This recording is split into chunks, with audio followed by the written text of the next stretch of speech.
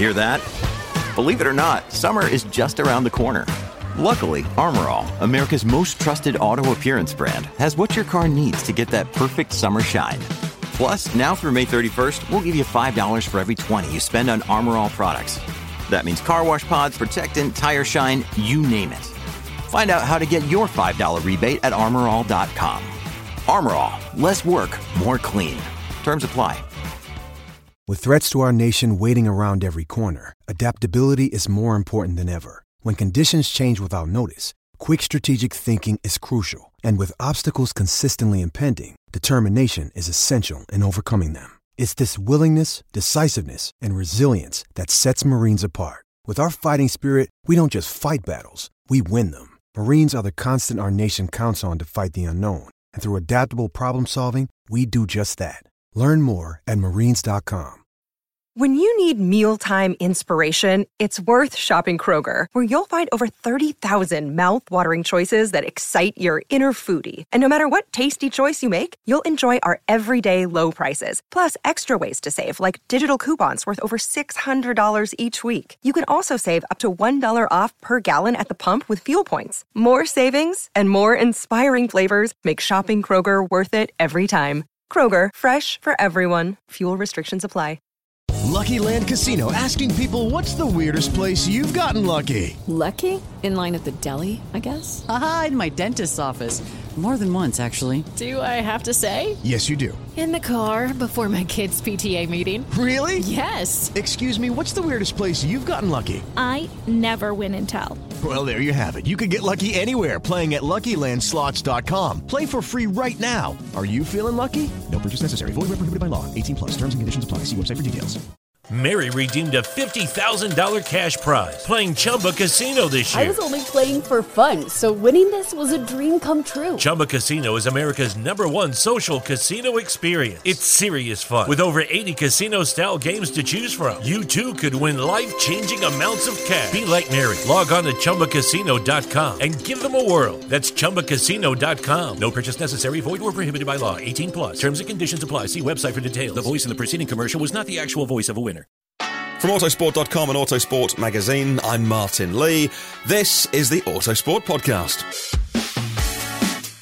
Well, our boss, Kev, otherwise known as Autosport's chief editor, somewhat more respectfully, he loves a ruddy list. He's always making lists. He does it for fun. So we're starting a new podcast series out every Thursday, which will make fellow list lovers very happy. You'll no doubt have an opinion on all of these podcasts, and today we're starting with a biggie, the top 10 Ferrari drivers of all time. Well, Kevin, alongside Grand Prix editor Alex, and our latest addition to Autosport's F1 team, Matt Q, have a lot to say on the matter, so stay tuned. Hey, before we start, a big thanks to Autosport's podcast sponsor, BetterHelp. BetterHelp Online Therapy. Now, we talk about BetterHelp a lot on this podcast over the last few weeks, and this month we're discussing some of the stigmas around mental health. Many people think therapy is for other people, so-called crazy people, but therapy doesn't mean there's anything wrong with you. It means you recognise that you're human, that you have emotions.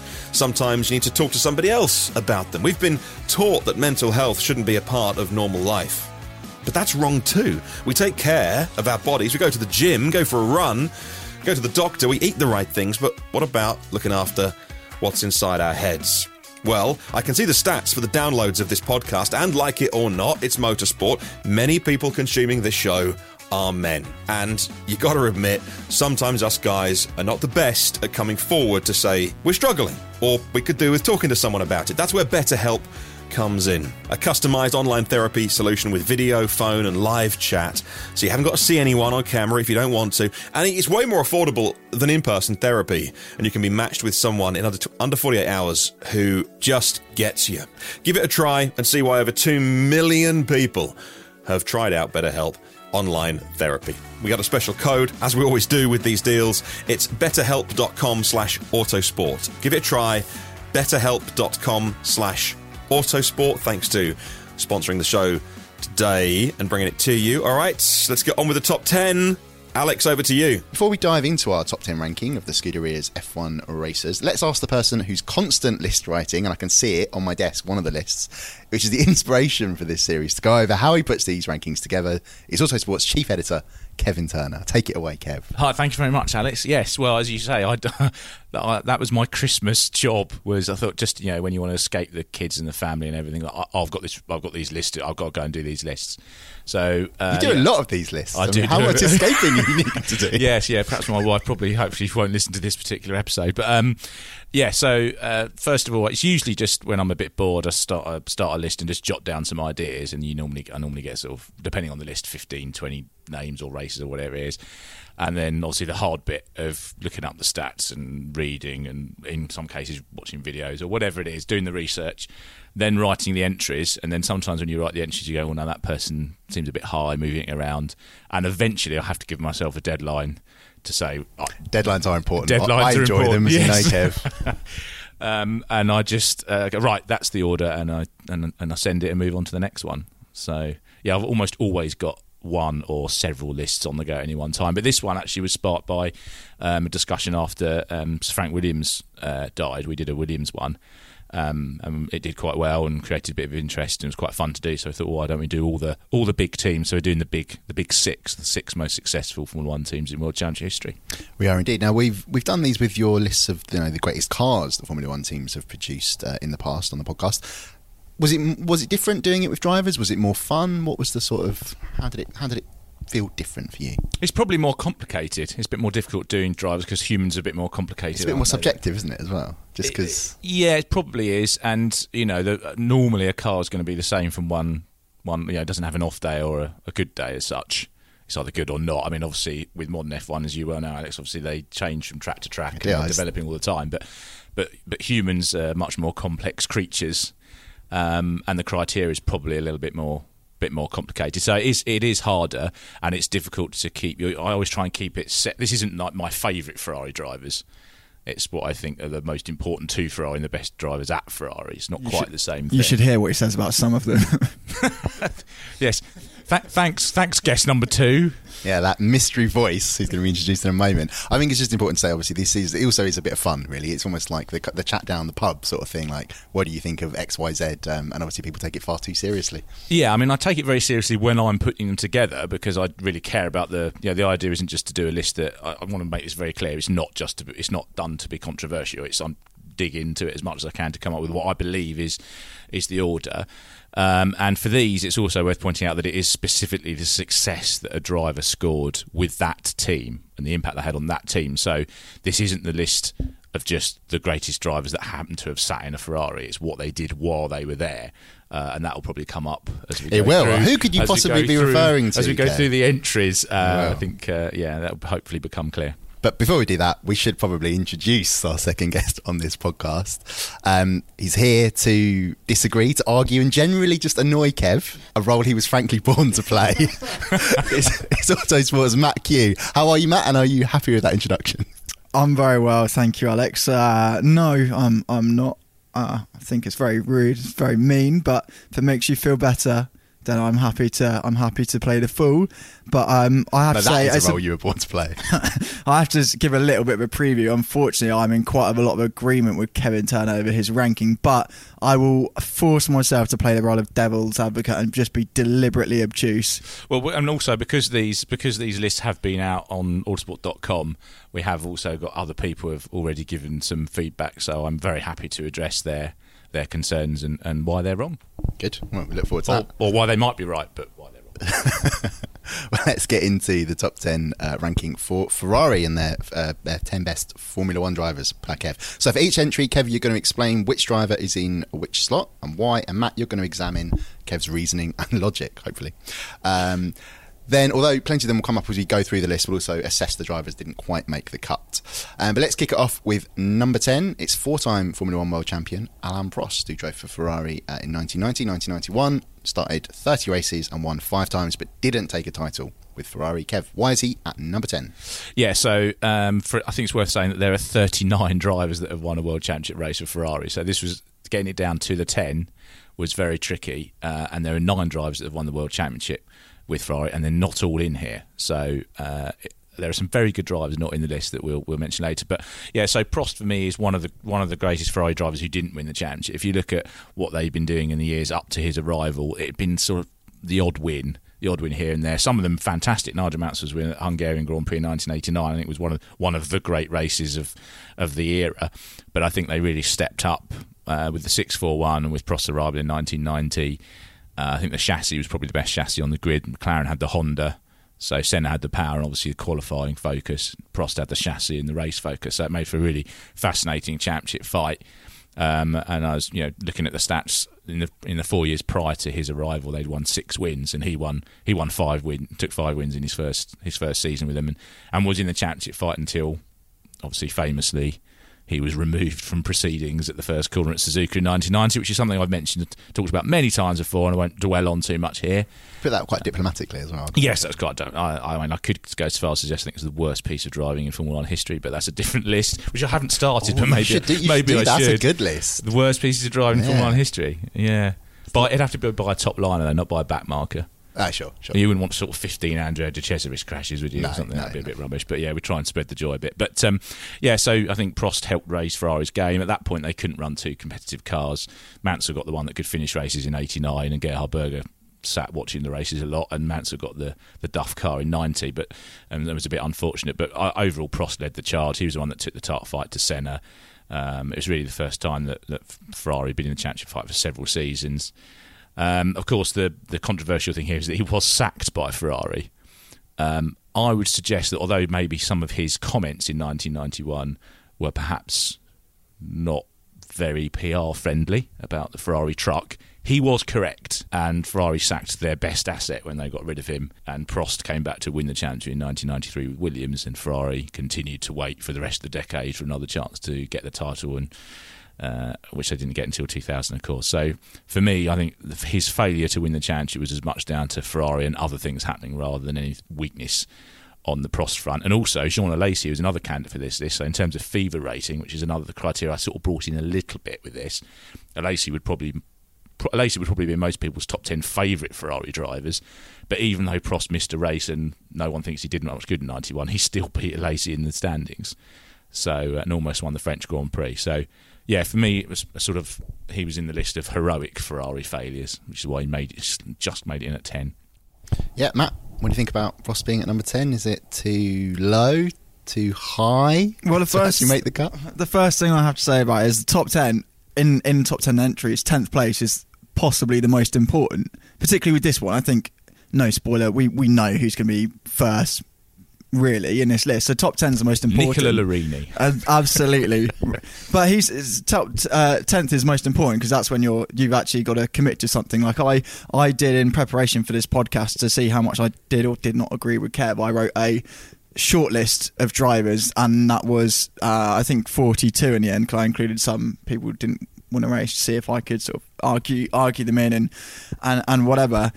So yeah, it's a point where you have to stop sitting on the fence. What I will do, I can throw a stat at you. So 5 wins from 30 Grand Prix for Ferrari, which is a win ratio of 0.17, which actually ranks him 5th of all time. By that metric, you've got him quite low in this race.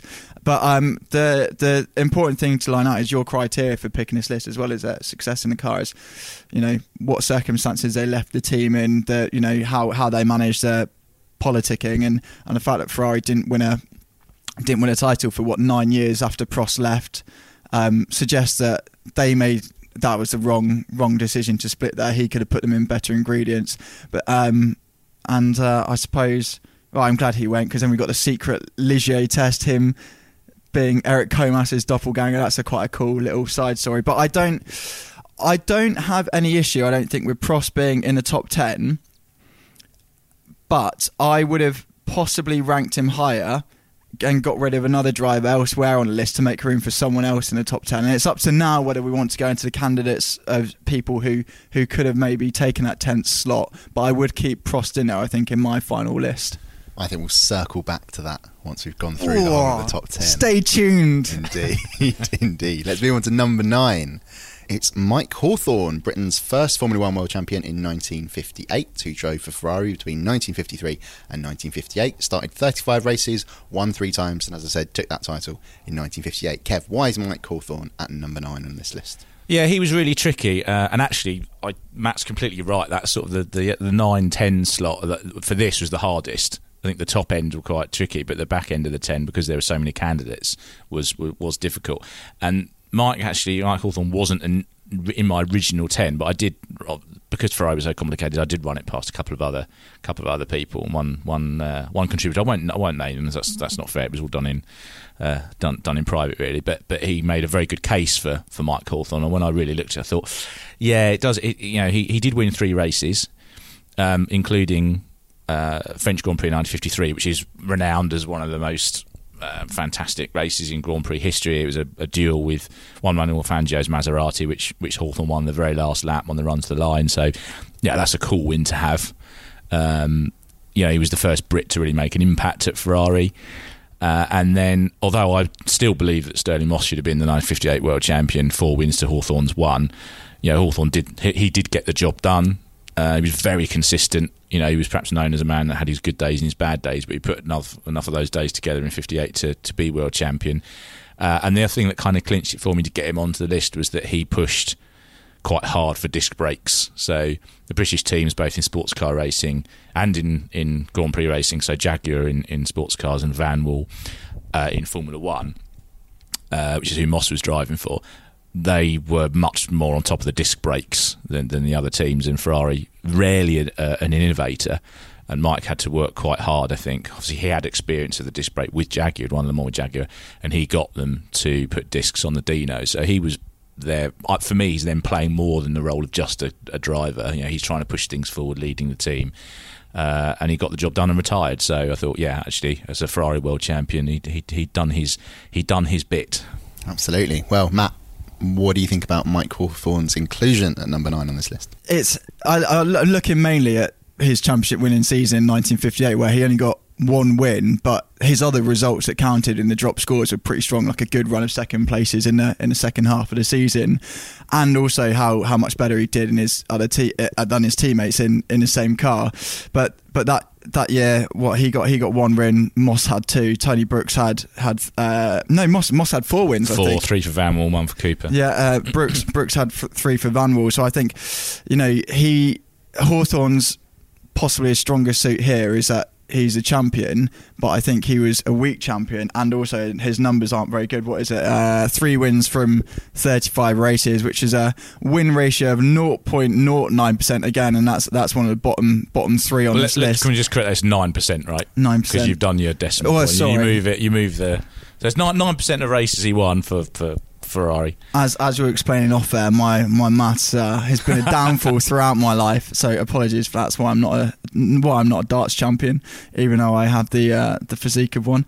But yeah, so I just think there's other people on the periphery of the top 10 who have a better hit rate. So it's actually, although I keep Prost in, it's Hawthorn and the next driver in this list that I think if I was to argue drivers in, I'd be looking to take out Hawthorn and a driver in 8th place to make space for them. Well, this seems like the perfect point to bring in the driver in 8th place. It's 2007 world champion Kimi Räikkönen. Drove for Ferrari, of course, in 2 stints, 2007 to 2009, and of course 2014 to 2018. Started 151 races for Ferrari, took 10 wins, and of course that title. But yeah, an enigmatic figure, and as Kev, as you point out in your list, in the article explaining the list on autosport.com+, he's more famous for being quicker and better at McLaren, but not winning the title, taking the title with Ferrari, and then it sort of goes downhill from there, really, doesn't it? Yeah, regular readers and listeners might be surprised that a Kevin Turner sourced list includes Kimi Räikkönen on it, because I do think he spent too long at Ferrari not delivering what he was fundamentally capable of. The reason he's in the list partly is he didn't win that World Championship. There's not many people that get in and win their first Grand Prix that they start for Ferrari. He took the championship in a year where he was right up against Lewis Hamilton, Fernando Alonso, and yes, of course, McLaren mismanaged that. But I quite like the fact that the least political driver in the whole season was the guy that ended up with the title. That was quite cool. He did get the job done.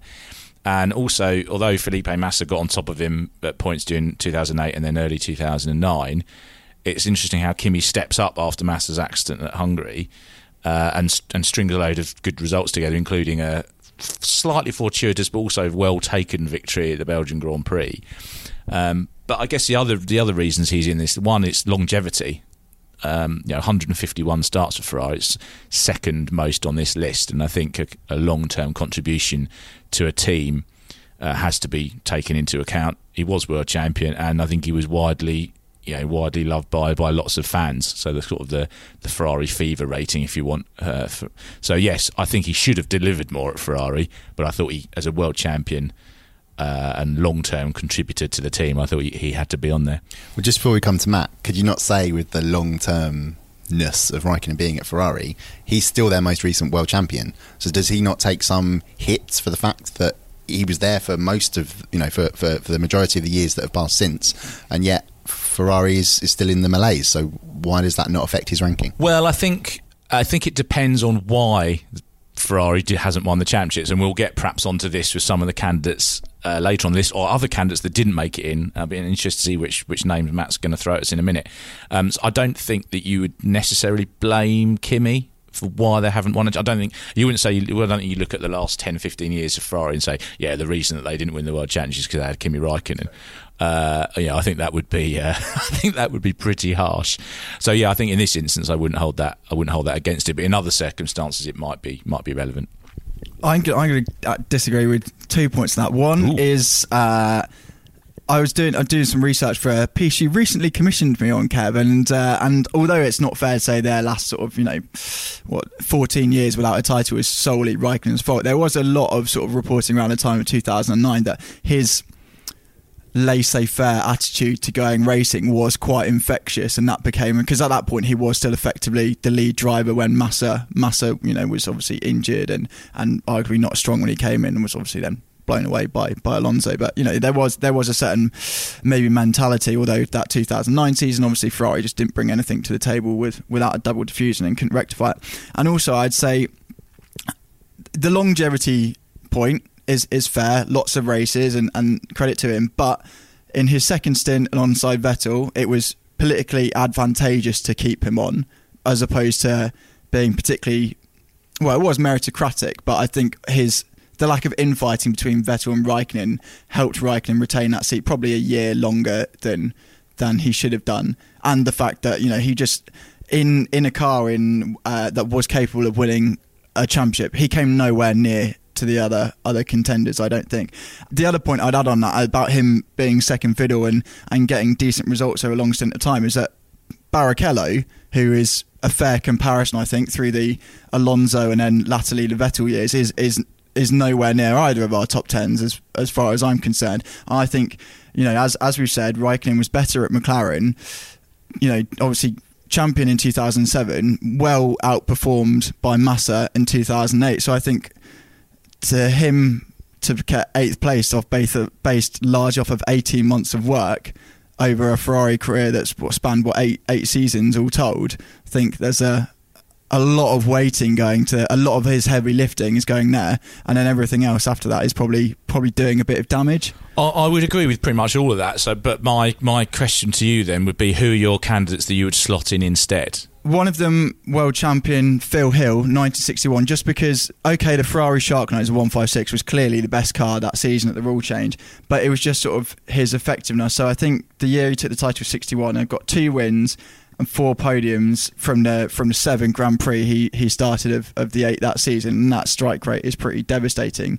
The other one I keep coming back to is Jackie Ickx, like a 2-time world champion that never was, so 68, where him and probably Amon had a good run at it, but 6 wins from 55 Grand Prix starts, 11 pole positions. He's a name that I keep coming back to on that list. If this was a top 10 Ferrari racing drivers list, Phil Hill would be on it because of his Le Mans successes and his sports car successes. So that was something that I looked at. But for me, he's one of the weakest F1 world champions, and I obviously mean that with a lot of respect because it's 34 names I think now.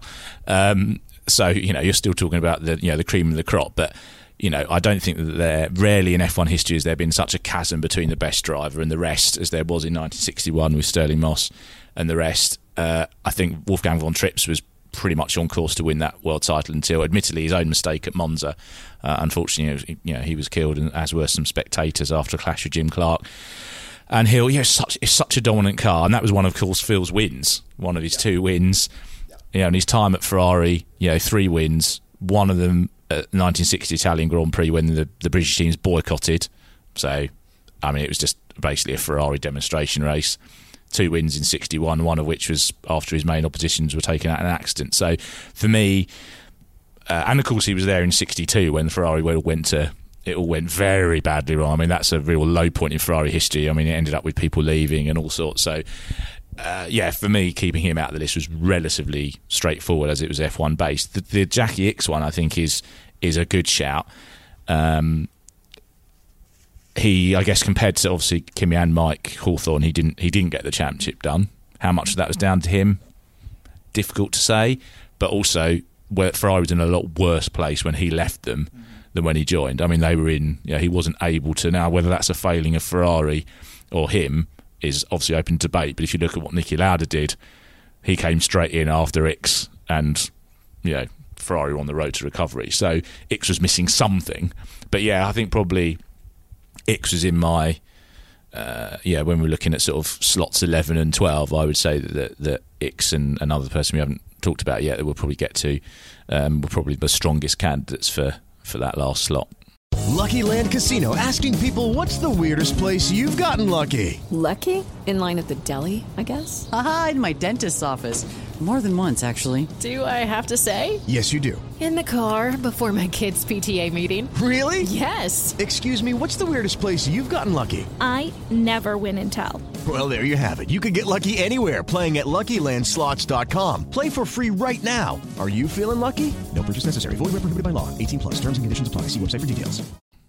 Mary redeemed a $50,000 cash prize playing Chumba Casino this year. I was only playing for fun, so winning this was a dream come true. Chumba Casino is America's #1 social casino experience. It's serious fun. With over 80 casino-style games to choose from, you too could win life-changing amounts of cash. Be like Mary. Log on to ChumbaCasino.com and give them a whirl. That's ChumbaCasino.com. No purchase necessary. Void where prohibited by law. 18+. Terms and conditions apply. See website for details. The voice in the preceding commercial was not the actual voice of a winner. As ringleader, Alex, are we allowed to throw around a couple of other names that didn't get in? Very quickly, just for you, I was going to say, were you, when it comes to Hill and Ickx, are you getting rid of Raikkonen and Hawthorn or Prost? What's the sort of, are you slotting one in or out, or is it just literally push out number 10 and put someone else in at that slot?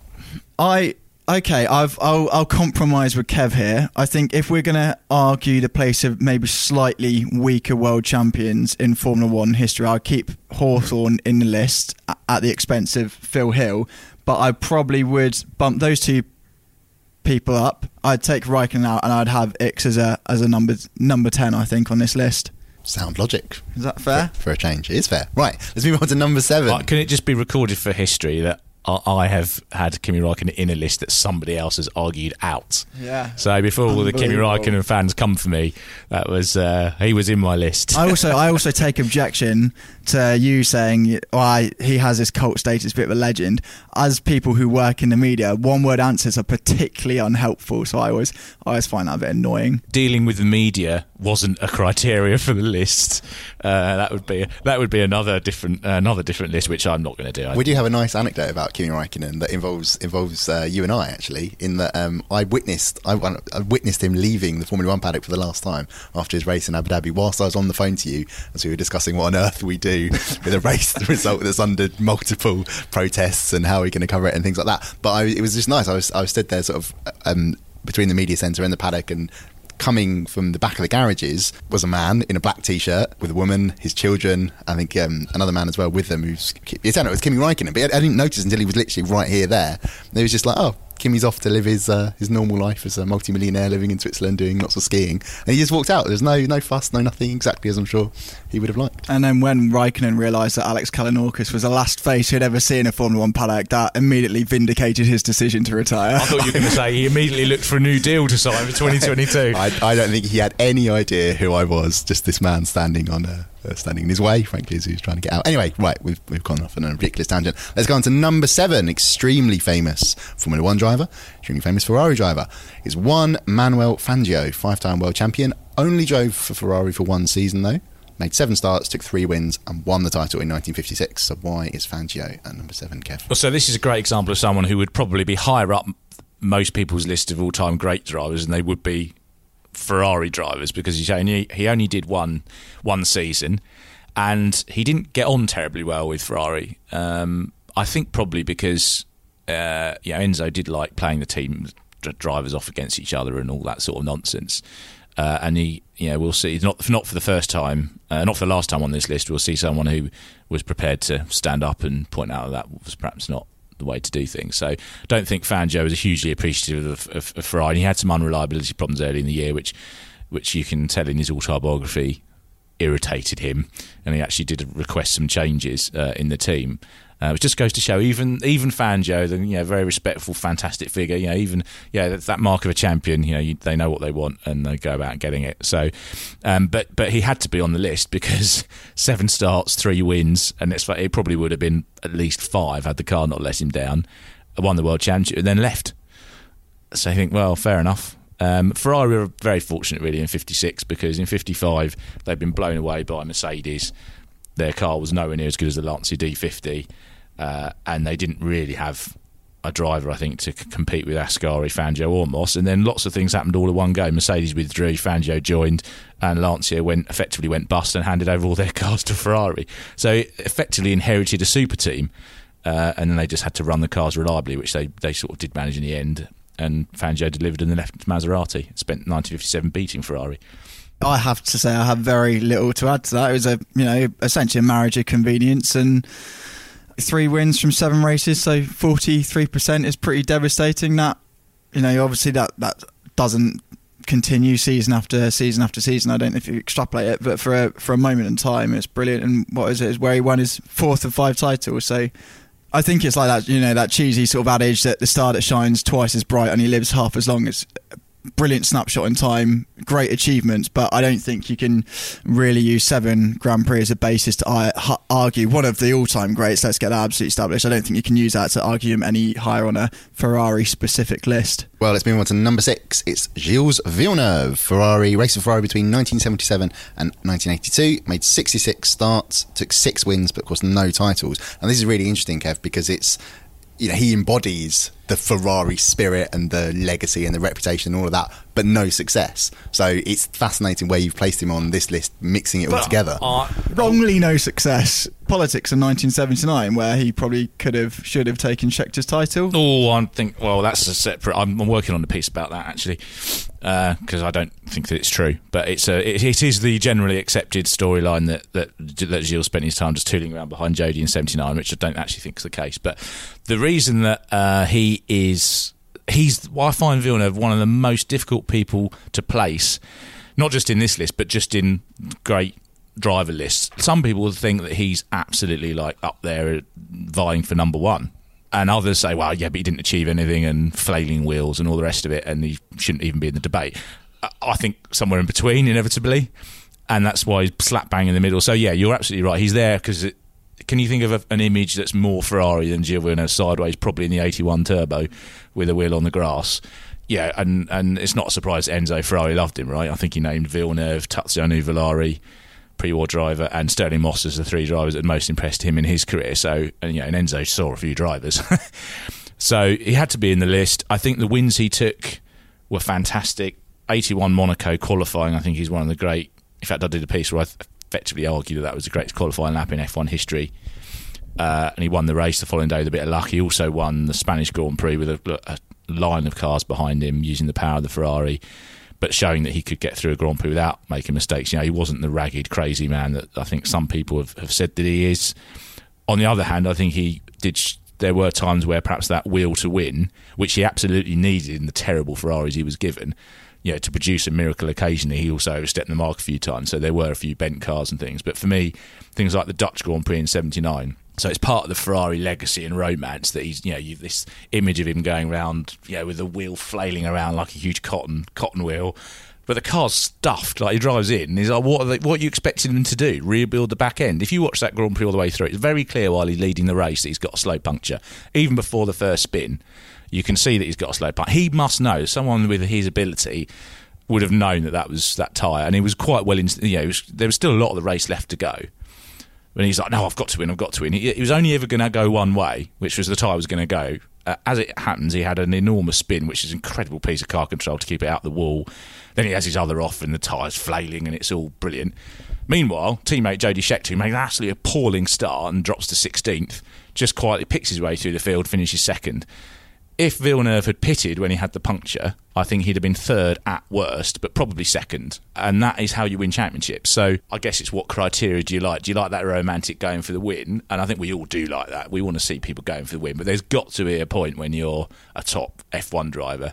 There's got to be a point when you go, today is the day that Fernando Alonso is brilliant at this. He knows what the optimum is on a given day, and he makes sure he gets it. Whereas I think Gilles was perhaps always reaching for the miracle, and sometimes he pulled it off and sometimes he didn't. He would almost certainly have been world champion had he not been killed in practice for the 1982 Belgian Grand Prix.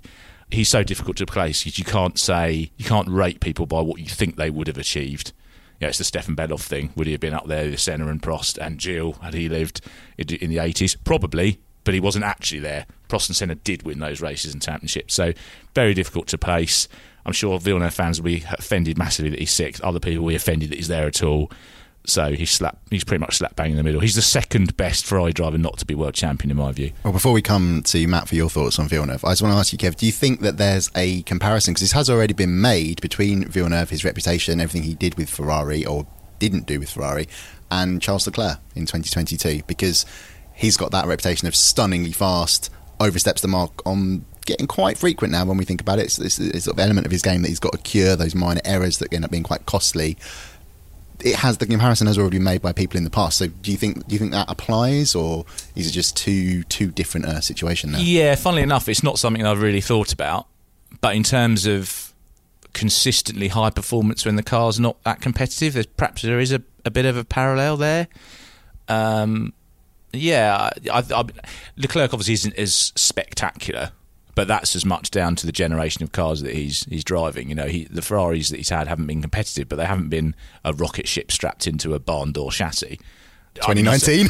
Well, well, yes, let's not go down the 2019 road. But not a rocket ship chassis, but something else. Anyway. No, yeah. So I think it's not a comparison I've really thought of that much, and I think that Leclerc will be on this list at some point in the future. I think it's too early to decide where he slots in. Ferrari come out this year or next year with a championship winning car. I think the three people sat here know that he can deliver a title, providing he knows how to deal with a certain front runner in another team. I think he can be world champion, and that will stick him on the list. And if he has years of heroic failure that aren't because of things that he's done, then he could be a candidate for this list as well. And then, well perhaps I'll put him with Gilles, just ahead or just behind, depending on how it goes. Fair enough. I'm not allowed to have an opinion on Charles Leclerc because that upsets people, apparently. But Matt, Villeneuve, number 6, would you have him higher, lower, anywhere else?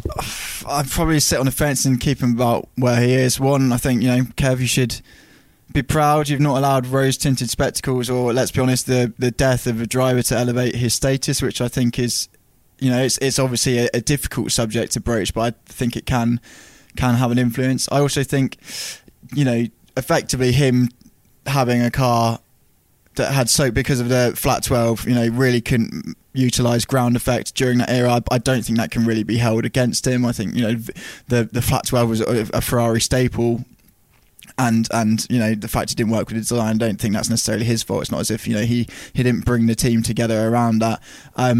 But he was, I think, faster than his champion teammate often enough to sort of be midway on this list.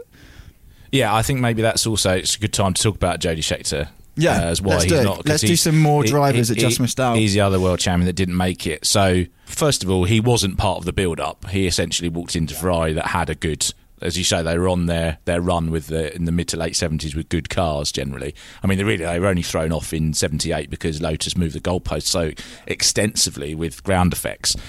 Otherwise, Ferrari, I think, probably would have reeled off more wins and titles. So, he kind of inherited a very good car. He played his cards right. I think when I've started doing analysis on 79, if you go up to the point and including when he clinches the championship at Monza, Monza's the one that people think about because Villeneuve did play the team game and follow him as Scheckter clinched the title, because Villeneuve was a very honourable driver.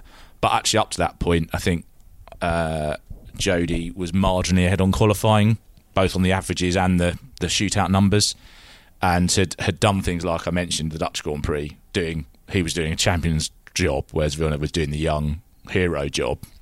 So great lineup. So I think he delivered, but then 1980. I mean, it is one of the worst title defence in F1 history. And yes, the car was completely uncompetitive, but Villeneuve completely smashed him out of the park, and he was just incredibly disinterested. So I think if you spent 2 years at a team and one of those is really not bringing your A game and getting completely blown away by your teammate, and it's not like you've built that team into the championship winning force, I think for me he missed out of the list. But he was in that fight with Jackie Ickx for the sort of the 11th, 12th slot. Yeah, I think that 79 season sort of Scheckter just played the hand it was dealt, particularly around drop scores. So what was it? I think it was 8 of the 15 races contributed to the points title, and basically the ones where he wasn't winning or second, he was fourth, whereas Villeneuve was sort of 7th, 8th. So he played the game, I guess. Yeah, he did, and you had lots of things going on. So Williams was just becoming a force, but it took a while to get the FW07 up and running. Obviously, Renault had their turbocharged firework that was very fast but couldn't finish races sporadically. Actually, we've not mentioned Villeneuve's Dijon race against René Arnoux. We should give that just a mention. Yes, it is mega. Although there is one moment where he swings across the front of the Renault, which if you did in a modern car, you'd both be in the wall. But yeah, it's a great bit of footage. But so I just thought, as you say, he delivered, but I don't think it was outstanding. And then the following year, if he'd retired then, he'd almost be more of a candidate than the fact that he hung around for next year to just be awful. I want to throw a couple more names. One of them actually you mentioned in your piece is sort of he would have been on your long short list, as it were, for the top 10, but Jose Froilán González. So is the accolade of being the first driver to win a World Championship Grand Prix for Ferrari enough to get him in contention? Obviously, he had good results either side of that, but that's the main, his epithet, if you like. He's a difficult one because I do think he's underrated by history. I think he's one of the best drivers of the 50s, but his impact on and obviously he's it is a key point, isn't it? Win number one is a milestone, and he was great that day. In fact, he was really good at Silverstone because his other Grand Prix win came against the Mercs at the British Grand Prix 1954. So, González on his day, I think, was up there with Fangio and Alberto Ascari, but he wasn't as consistently good. Ascari was the team leader when they were together, and actually, as I understand it, González off because Ascari's car broke, I think, in that race, and they were going to put Ascari in it because you could do driver changes, and Ascari said no, this is his day, he's doing the business. But that wasn't every day, and Ascari had the edge on him, most of the time. So it's, if you're doing the top 10 Ferrari milestone moments, you'd have to start with win number one, right? But it was coming. The win was coming with the 375. It's a 4.5 litre unsupercharged car against the very 1.5 miles per gallon. I mean, environmentalists would rightly say, "What the hell?" with the Alpha 159s, and they were going to get beaten eventually. It just so happens that González was having his good day at the moment that opportunity arrived. At the top of the recording, I did promise that I'd be deliberately obtuse and play devil's advocate, but no place for Tazio Nuvolari, who was obviously Ferrari Alpha as opposed to a constructor. No, you do raise a very good point, which is this is Ferrari as a constructor, not as a team. Partly because the list was long enough already. When I started putting this together, I thought, oh God, I should make it a top 15 or a 20 because there are so many great names that could be in it. And I thought, well, that's a bit of a cop-out because I've done 10s with everyone else. I've just got to knuckle down and make some decisions. So one of the decisions was I'm not going to make my life even harder by keeping Scuderia Ferrari when it was the Alfa Romeo team in the 30s, because Nuvolari would have to be in it and take another slot. So that's why he's not there. Can I also rifle? So I did win ratio as a decent metric of how drivers fared. So the lowest one of the drivers in the top 10 is Kimi Räikkönen at 8, so 10 wins from 151 Grand Prix. Is that not a product because of the fact that the calendar's longer though? There is an element of that, but it's that equates to 7%. So the ones to miss out, some of that which we just discovered: Phil Hill, 3 wins from 31 starts, so 9%. René Arnoux, 3 wins from 32, so that's 9% with a bit of rounding. Mansell, 3 from 31. 9%. Rubens Barrichello, 9 from 102, about 9%. Jackie Ickx, 6 from 55 Grand Prix. Peter Collins, 3 wins in 20 races. And then sort of some of the big hitters, a bit of recency bias. Rubens Barrichello, probably hard to argue because he was essentially the de facto number 2 in comfortably the best car for a few seasons. Massa's an interesting case, I think, for 10 seconds was a champion, and sort of really came from behind against Raikkonen. Probably embarrassed is a strong word, but was found out by Alonso. Sort of whatever or the prowess that Massa had during 2008, 2009, whether he lost his edge because of the crash, but Alonso really did triumph over him. And I imagine there's a few people getting a bit sort of more than a few, if I think who you could possibly be referring to. A few people getting nervous. We're up to number 6 in this list, and Sebastian Vettel hasn't featured, so he must be second behind the obvious winner, right? Kevin Turner. There's a lot of ground to cover there, right? So most of those names, I think you can say they were, like Massa, beaten comprehensively at one point during their Ferrari careers by a teammate. Yeah. I think Massa was fantastic in 2008, and he was a candidate for the list. If he's sort of in that 15 to 20 range. Shouldn't have spun off in Malaysia, should he? That was really what cost him. Yeah, well, I think the best driver of 2008 was actually Robert Kubica. It wasn't Lewis or Felipe, but but I think the obvious one we have to talk about, because he's not on the list, is Sebastian Vettel. And I know that I've got some stick for this, but this one I'm pretty confident about, to be honest. So, I get the only point I would say is, why does Prost make it and Vettel doesn't? Because Vettel was more of a factor in his downfall and failure to win the title than Alain Prost was. Specifically 2018. Well, let's go through it. So 2015 resurrects career after being destroyed by Daniel Ricciardo at Red Bull. Joins Kimi Raikkonen at Ferrari. Turns him over quite comfortably. Good season, wins races. Yep, Vettel's back, wonderful. 2016, car not as good as he thinks it is, can't really be bothered. Bit lacklustre, quite a bit during that season. 2017, Ferrari are back. They needed a perfect season to win the championship. They didn't get one. Partly it was car, partly it was Seb. Singapore, misjudgment. But you'd say he'd have needed big misjudgment, but he needed a lot of luck to win that championship. The two things that really nail it for me as to why he's not on the list. One is 2018. Fernando Alonso takes Lewis Hamilton to the title decider in that car, I believe. Lewis Hamilton takes Lewis Hamilton to the title decider in that car. Vettel lost that championship. That wasn't a Ferrari failure. That was German Grand Prix falling off in the lead, Hungarian Grand Prix out-qualified by the Mercs in the wet, Monza getting all... Kimi was having one of his rare days at that point where he was in the mood, right? Having just been told he was going to lose his drive. Yeah, Kimi, you're sacked. Great Ferrari now can you title. get out of Seb's way? And Seb lost his head a little bit. Lewis took the opportunity. I think that was Lewis's best season. The driver made the difference. Mercedes came on strong at the end of the year, so you could argue that Hamilton would have won the championship anyway. But what should have been happening is that Hamilton and Mercedes should have been eroding a Ferrari Vettel points advantage, and then it's always different mentality if you're defending Fernando Alonso did this brilliantly at Renault.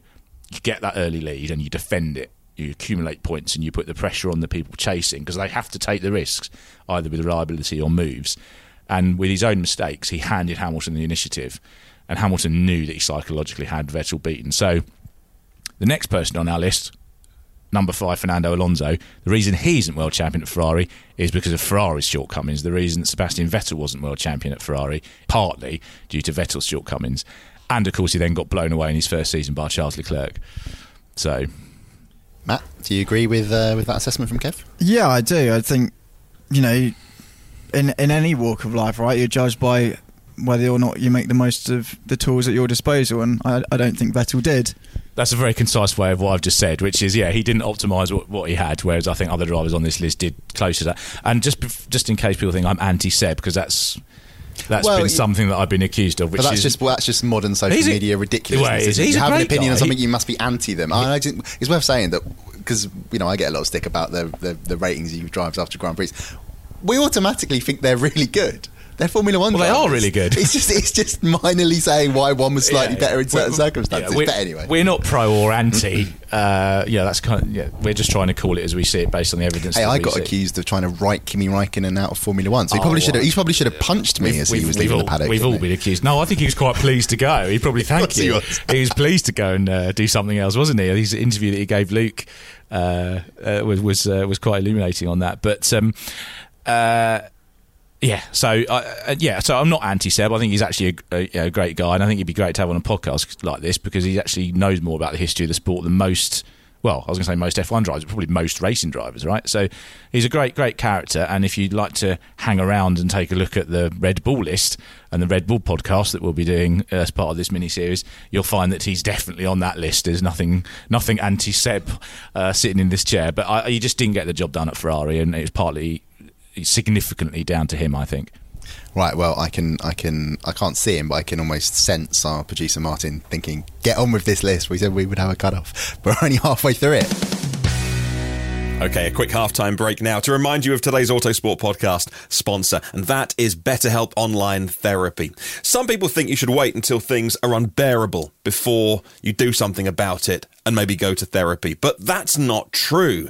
Therapy is a tool to utilise before things get worse. It can help you avoid any lows. And many people think that therapy is something that somebody else does, that they're so strong they don't need anyone else's help. But that's wrong. It doesn't mean that you can't recognise all humans have emotions, and sometimes we need somebody else's help to see things that maybe we can't see. Well, BetterHelp is a customised online therapy solution that offers video, phone, live chat sessions with your own therapist, so you don't have to see anyone on camera if you don't want to, or maybe you do. It fits in with your personal preferences. It's much more affordable than in-person therapy, and you can be matched to a therapist in under 48 hours. Why don't you give it a try? You can see why over 2 million people have tried it and used BetterHelp Online Therapy and realise there is no stigma to this. Now, as always, we have a bit of a podcast code to help you out because you're a podcast listener. Helps us out because they know that you've come to them from us, and it helps them sponsor more shows. We can make more content like this. That's the way it works, right? This podcast is sponsored by BetterHelp, and you can get 10% off your first month at betterhelp.com/Autosport. BetterHelp, betterhelp.com/Autosport. We'd be really grateful for you using that code so they know you came to them through us. And now, back to the top 10. You mentioned him several times. It's number 5, Fernando Alonso. Drove for Ferrari between 2010 and 2014. Started 96 races, took 11 wins, didn't win the title. Kev-wise, Alonso at number 5. And just to point out, he's the highest ranked driver in this list without a title for Ferrari. I think he made Ferrari look better than it was for the time that he was there. Pretty much every season, but most obviously in 2012 when that car was, I'd say at best, the third best car of the season, but arguably fourth. The caption on autosport.com of Fernando Alonso in the 2012 Ferrari says it was vastly inferior. I think that's pretty fair, isn't it? I've done this won't surprise you to hear that I've started a list of the greatest F1 campaigns that didn't result in a title, and Alonso's 2012, it's almost the perfect season. He makes a fairly minor misjudgment at Suzuka at the start and clips. I think it's Kimi's Lotus, but pretty much everywhere else he maximises his opportunities. And he just makes much more of what he has than I think Vettel was doing at Red Bull. Possibly Lewis at McLaren, although of course he had unreliability problems. The Ferrari was at least reliable, so he could get to the finish at races. So 5 more points in 2010, 4 more in 2012, and he's a double Ferrari champion. And when you look at those seasons, you think, I can't really see that it's Alonso. Okay, so you could have the debate about was he a destructive force within the team, etc., etc. I think that's a big debate that we'll always have about Alonso's status in the sport as to how much of a part did he play in his own downfall. But he was there for 5 years and he created 2 title opportunities out of nothing, I think. And he almost won a race in the absolutely abysmal 2014 car. He had one opportunity to win the Hungarian Grand Prix, and had Lewis Hamilton been able to keep Daniel Ricciardo behind him for a bit longer. Fernando needed Lewis to do him a favour, like in Hungary, Alonso of all Ocon places, last year. Yeah. But to be fair to Lewis, I don't think he had much to fight with because Ricciardo had better, the fresher rubber. And Ricciardo won that race brilliantly, but that was also a great second place from Fernando. So I'm a big fan of Fernando. I think he's brilliant, and he should be a much more multiple champion than he is, more than the 2. So for me, if you say Villeneuve produced a miracle on certain days, I think Alonso's produced miracles across a couple of seasons, and that's why I put him ahead basically. Fair enough, Matt. Alonso at number 5. Yeah, again, I sort of go over the same arguments, isn't it? I don't think his lack of a world championship probably doesn't move. He can't really move too much higher up this list. And also, I think particularly if you look at the top three, they built something with Ferrari and Kev, as you said. If we look at the top three, and I know we've still got a driver to go before we get there, I think those three can be really credited with building something special at Ferrari, which, by your own admission in the introduction to the piece, is one of the criteria. Alonso didn't do that. Not only did he not do that, did he take away from that? I know that sort of Marco Mattiacci wasn't a great team leader for Ferrari in that point of time, but particularly, it contributed around Domenicali going. Whether Alonso had too much of a role in that, I'm not 100% sure, but he certainly probably had the power to convince the right people that he should stay.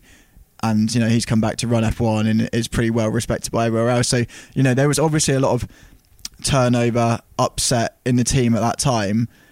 Was Alonso a calming force in that? And would Ferrari have done better had he have been? I think yes. I think it's really difficult to say, isn't it? I mean, I've even heard different stories about why he actually left the team in 2014, which we won't go into here. It's a classic Ferrari intrigue, politics, upheaval story, isn't it? And Alonso had form from McLaren, so it's easy to put two and two together and say he's a contributing factor. But maybe we'll find out in 20 years when he writes his autobiography, or someone else writes theirs from the time. Lewis Hamilton is also promising a book, which I think could be interesting reading. Let's move on to the driver number 4 on this list. It's John Surtees. Drove for Ferrari between 1963 and 1966, made 30 starts, took 4 wins and won the 1964 title. So Kev, why Surtees number 4? I think the top 4 pick themselves really for this list. This was the easiest part of the list. So Surtees at 4. If you remember, Ferrari was in complete shambles in 1962. Enzo fell out with his team management. They basically gave him an ultimatum, expecting him to agree, and he just went, "Well, you can all go then." So he effectively sacked his entire team. They went off to set up another team, which was disastrous as well. And Surtees obviously had experience working with Italian engineers through MV Agusta, who he dominated motorcycle racing with. So I think he probably understood how to work with the Italians better. I think Enzo Ferrari respected Surtees, and they became a race winner again in 1963. The race that he had good fortune of interviewing a couple of times. He picked the 1963 German Grand Prix as the race of his life. That's his first World Championship win. It was Ferrari's first since the sort of cataclysm, if you like, and they were rebuilding. And then he joined forces with Fughieri, who's another key figure on this list, the designer.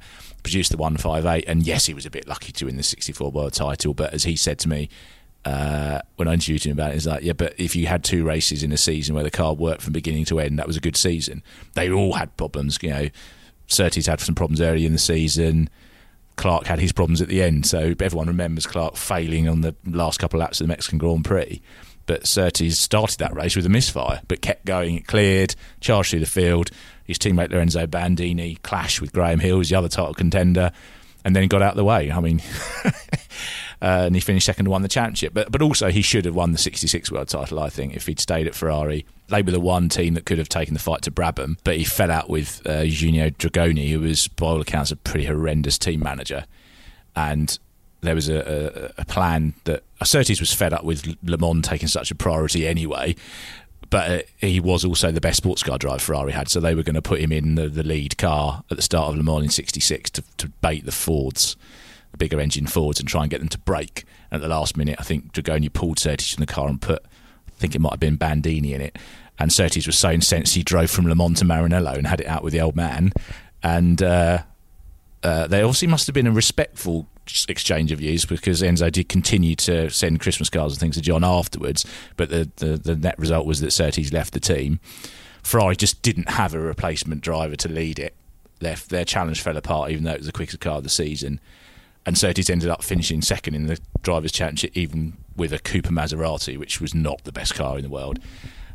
So I think he should have probably been a double Ferrari champion, but he probably was a bit ahead of his time in that Ferrari wasn't ready for a driver to come along, especially a Brit in Dragoni's eyes, to build something great at Ferrari and make the most of the facilities that it had over the opposition. So I think he should have achieved more. You might say that he was perhaps a bit argumentative. Surtees was a bit famous for falling out with people, but he won the World Championship, and his impact on Ferrari was definitely a positive one overall.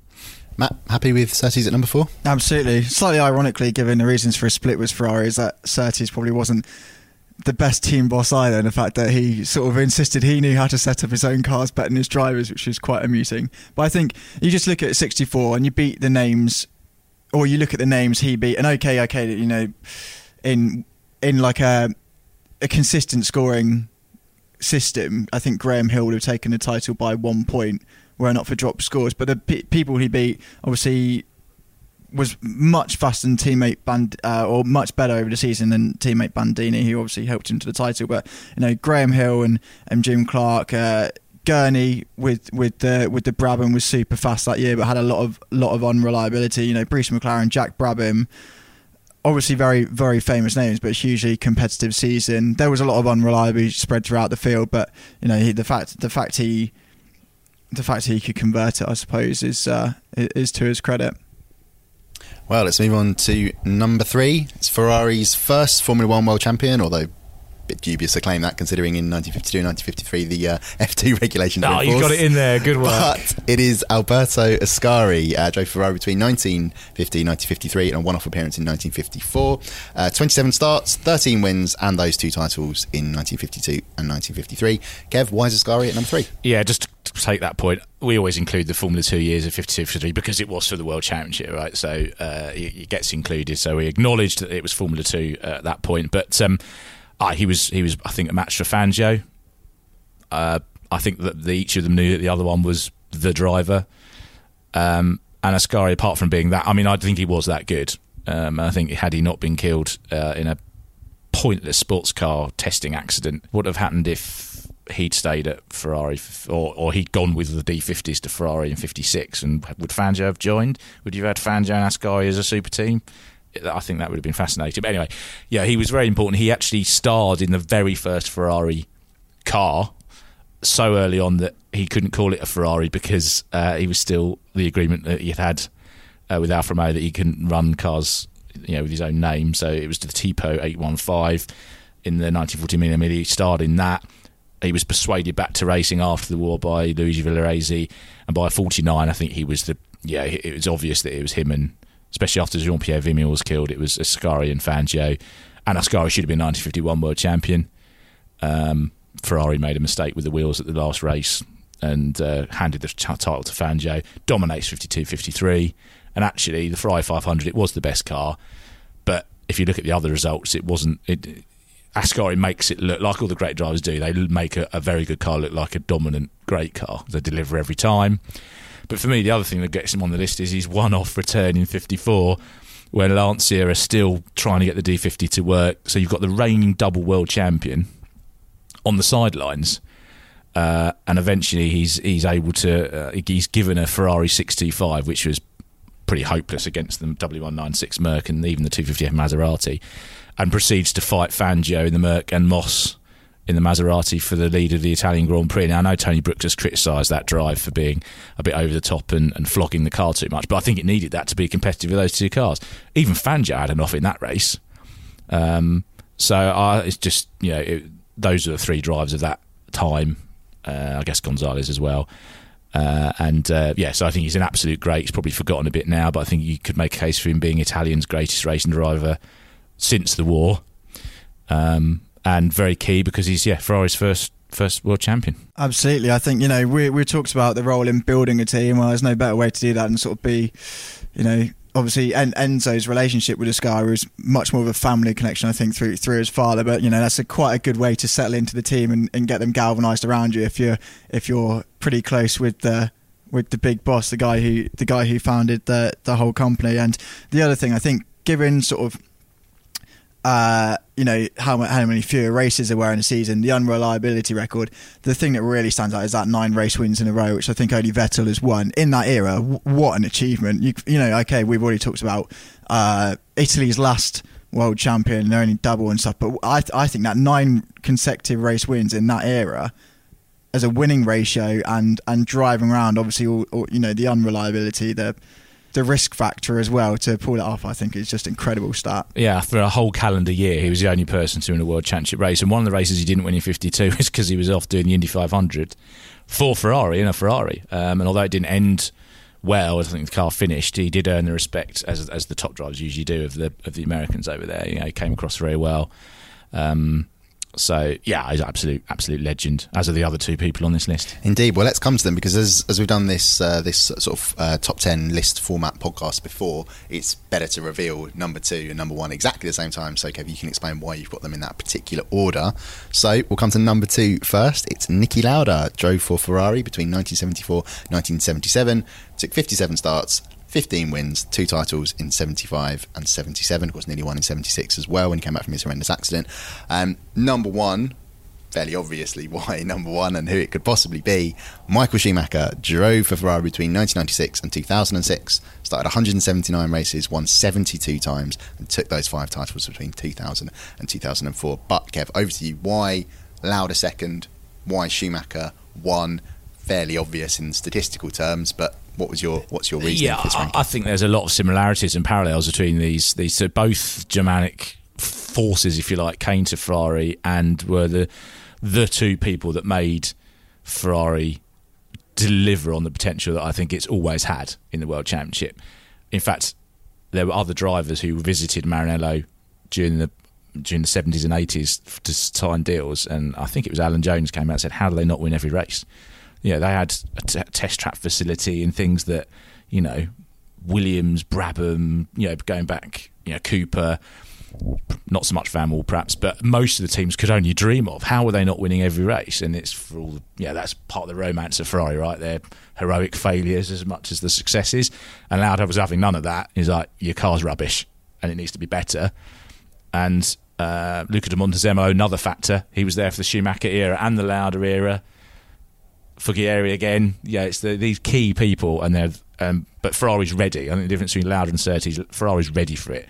With Montezemolo there as a young team manager, they're ready to be led by someone who knew what he wanted. And he's the fastest driver in 74. I think it's 9 poles, but appalling reliability and all sorts of ridiculous things happened to him. 75 wins the championship easily. 76, as you say, was huge respect to James Hunt, but Lauda would have been world champion without the crash. 77, he shows that he can do it the other way. The Ferrari wasn't really quick enough, but he showed that he was cute and could get points and won the championship that way. So, he would have had 3 consecutive titles, I think, and he really only left because he was upset in the way that certain members of the team reacted after his accident. So he went, and he left with 2 races to go.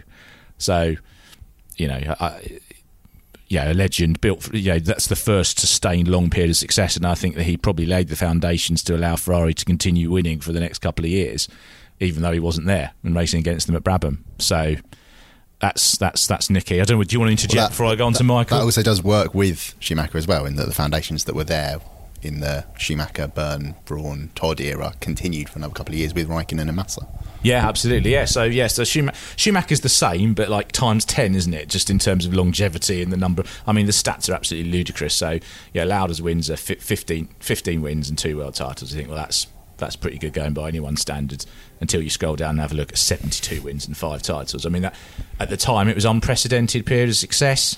But for me, Schumacher at Ferrari's got kind of everything, hasn't it? He joins the team when they couldn't do any more than win 1 race a year. They give him the frankly terrible F310 and he somehow comes up 3 wins out of it, brings in Ross Brawn, builds the team around him. Jean Todt allows him to do that as well. Jean has obviously identified that he needs the best people, right? This is how Mateschitz and Red Bull, but you go and get the good people and you put them in the place and you let them get on with it. And that's what they did, and they reeled off all those wins. And I think probably by the time there were times during that 2000-2004 period where Michael didn't even need to drive at his best because he'd already done 3/4 of the work beforehand. There were the occasion, Barrichello occasionally getting quicker, and you just see it occasionally, like a wet race or somewhere at Suzuka or Spa, where he just let rip and just destroy the field. But it's just an unprecedented level of success, which is subsequently been matched by Lewis Hamilton at Mercedes. So, I mean, what more? I'm not sure whether there are any other boxes he could have ticked other than not do things like driving to Jacques Villeneuve at Jerez, but I don't think that really affects his position on this list. That's more a debate about where he slots into the overall greatest drivers of all time. Yeah, I think agree with the order again. I think with Lauda, all I'd add is that sort of, one of the most interesting sort of stories from his tenure at Ferrari is how he got the gig. It was effectively that Regazzoni recognised that if we're going to build a super team, Lauda, having seen what he'd done at BRM, was a critical component of that. And so if, Regazzoni, up to a point, if you're essentially hiring a guy who's going to beat you over an extended period of time, you're obviously recognising an incredible talent rather than saying I'll have the less good car, but I'll sort of shine brighter in this team. So that's something. I guess you could say another way to differentiate them is, I think in the 70s, I think there were other drivers who were as good as Lauda in the car, arguably faster. Whereas I think there was a period of time during Michael's career where there wasn't anyone at his level. Okay, maybe Mick Häkkinen was as fast, but I don't think there was as complete a driver as Schumacher until Fernando Alonso arrives. And he's the kind of, Schumacher's almost Alonso's hero, really, in that respect. So I think the gap between him and the other drivers, like I was saying, Sterling Mustafield here in the 60s, I think the other big gap is Schumacher to the rest. And I don't mean no disrespect to some very good drivers during that period, but he's just the complete package. And this has got to be one of the easiest number one selections I've had to do in any of the lists, really. I would have been impressed, Matt, if you had tried to argue Schumacher. I've dropped the argument for Patrick Tambay being my number one. Although he played a role in two Derek Warwick's favourite teammate. Absolutely, this is another series that we started recently. But I think on Schumacher's, like we hate sayings in the office when we're in the office around pandemic times. We hate sayings like a natural born talent because it throws so much away and does a massive discredit. But the idea of lightning really striking at Ferrari in that period, how they made the most of the refueling, the tyres, and just really captured sort of that rule set, that era to run away with it. And it's sort of It's a legacy they've left now. It's when, obviously Ferrari, for its history and what it means to Formula One, has always been sort of probably the most coveted team. But now it's when you're going to Ferrari, what Alonso tried to achieve, what Vettel tried to achieve, is that building Ferrari to be successful in the template of Michael Schumacher. And the fact that, they were the preeminent forces of their era, they've gone to replicate his success, sort of says all you need to know about why he's number one, I think, because it's obviously the wins, the records are devastating, but it's how that was assembled and how they got to the end of the day, sort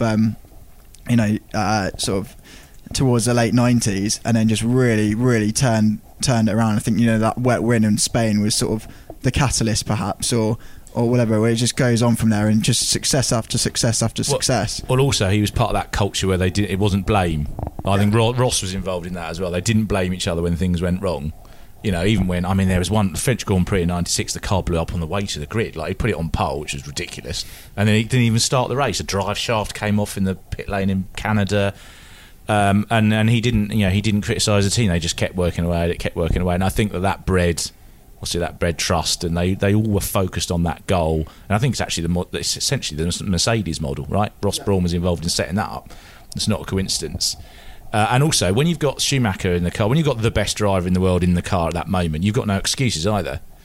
So there was always a feeling of Dijon and Racing get Harburger, get a bit too comfortable with each other. Yeah, actually, because I think Schumacher would have fought for the world championship in the '95 car as well. But they got no excuses. Like, where's this guy finished? If Schumacher finishes half a minute off the back of off the winner, you need to sort your car out.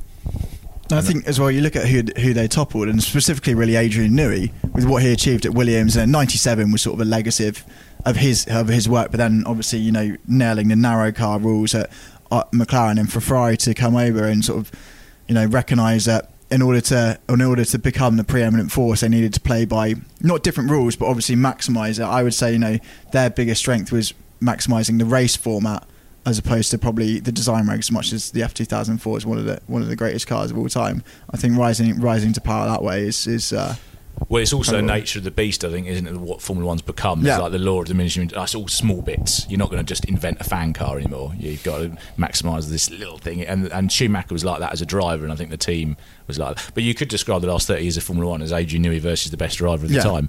Newey versus Senna, Newey versus Schumacher, and now we've got Newey versus Hamilton. Indeed. Well, we've utterly blown through our time limit of 45 minutes. So that's our podcast for today. Thank you very much, Kev. Thank you very much, Matt. Thanks for listening today, and we'll be back soon. Lucky Land Casino, asking people, what's the weirdest place you've gotten lucky? Lucky? In line at the deli, I guess? Aha, in my dentist's office. More than once, actually. Do I have to say? Yes, you do. In the car before my kids' PTA meeting. Really? Yes. Excuse me, what's the weirdest place you've gotten lucky? I never win and tell. Well, there you have it. You can get lucky anywhere, playing at LuckyLandSlots.com. Play for free right now. Are you feeling lucky? No purchase necessary. Void where prohibited by law. 18+. Terms and conditions apply. See website for details. With the Lucky Land Slots, you can get lucky just about anywhere. This is your captain speaking. We've got clear runway and the weather's fine, but we're just going to circle up here a while and get lucky. No, nothing like that. It's just these cash prizes add up quick. So I suggest you sit back, keep your tray table upright, and start getting lucky. Play for free at LuckyLandSlots.com. Are you feeling lucky? No purchase necessary. Void where prohibited by law. 18+ terms and conditions apply. See website for details. The world is waiting for new thinking, for bold ideas that embrace a globally connected community, working together to create a better future for all. And that future, it can be found here at UC Riverside. Here, you'll join a community where diversity equals vitality, where support and empowerment lifts spirits and propels ideas forward. Fearless, innovative, connected.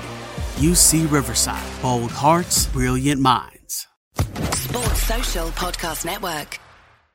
Hey guys, it is Ryan. I'm not sure if you know this about me, but I'm a bit of a fun fanatic when I can. I like to work, but I like fun too. It's a thing. And now the truth is out there. I can tell you about my favorite place to have fun. Chumba Casino. They have hundreds of social casino style games to choose from with new games released each week. You can play for free anytime, anywhere. And each day brings a new chance to collect daily bonuses. So join me in the fun. Sign up now at ChumbaCasino.com. No purchase necessary. VGW Group. Void where prohibited by law. See terms and conditions. 18+.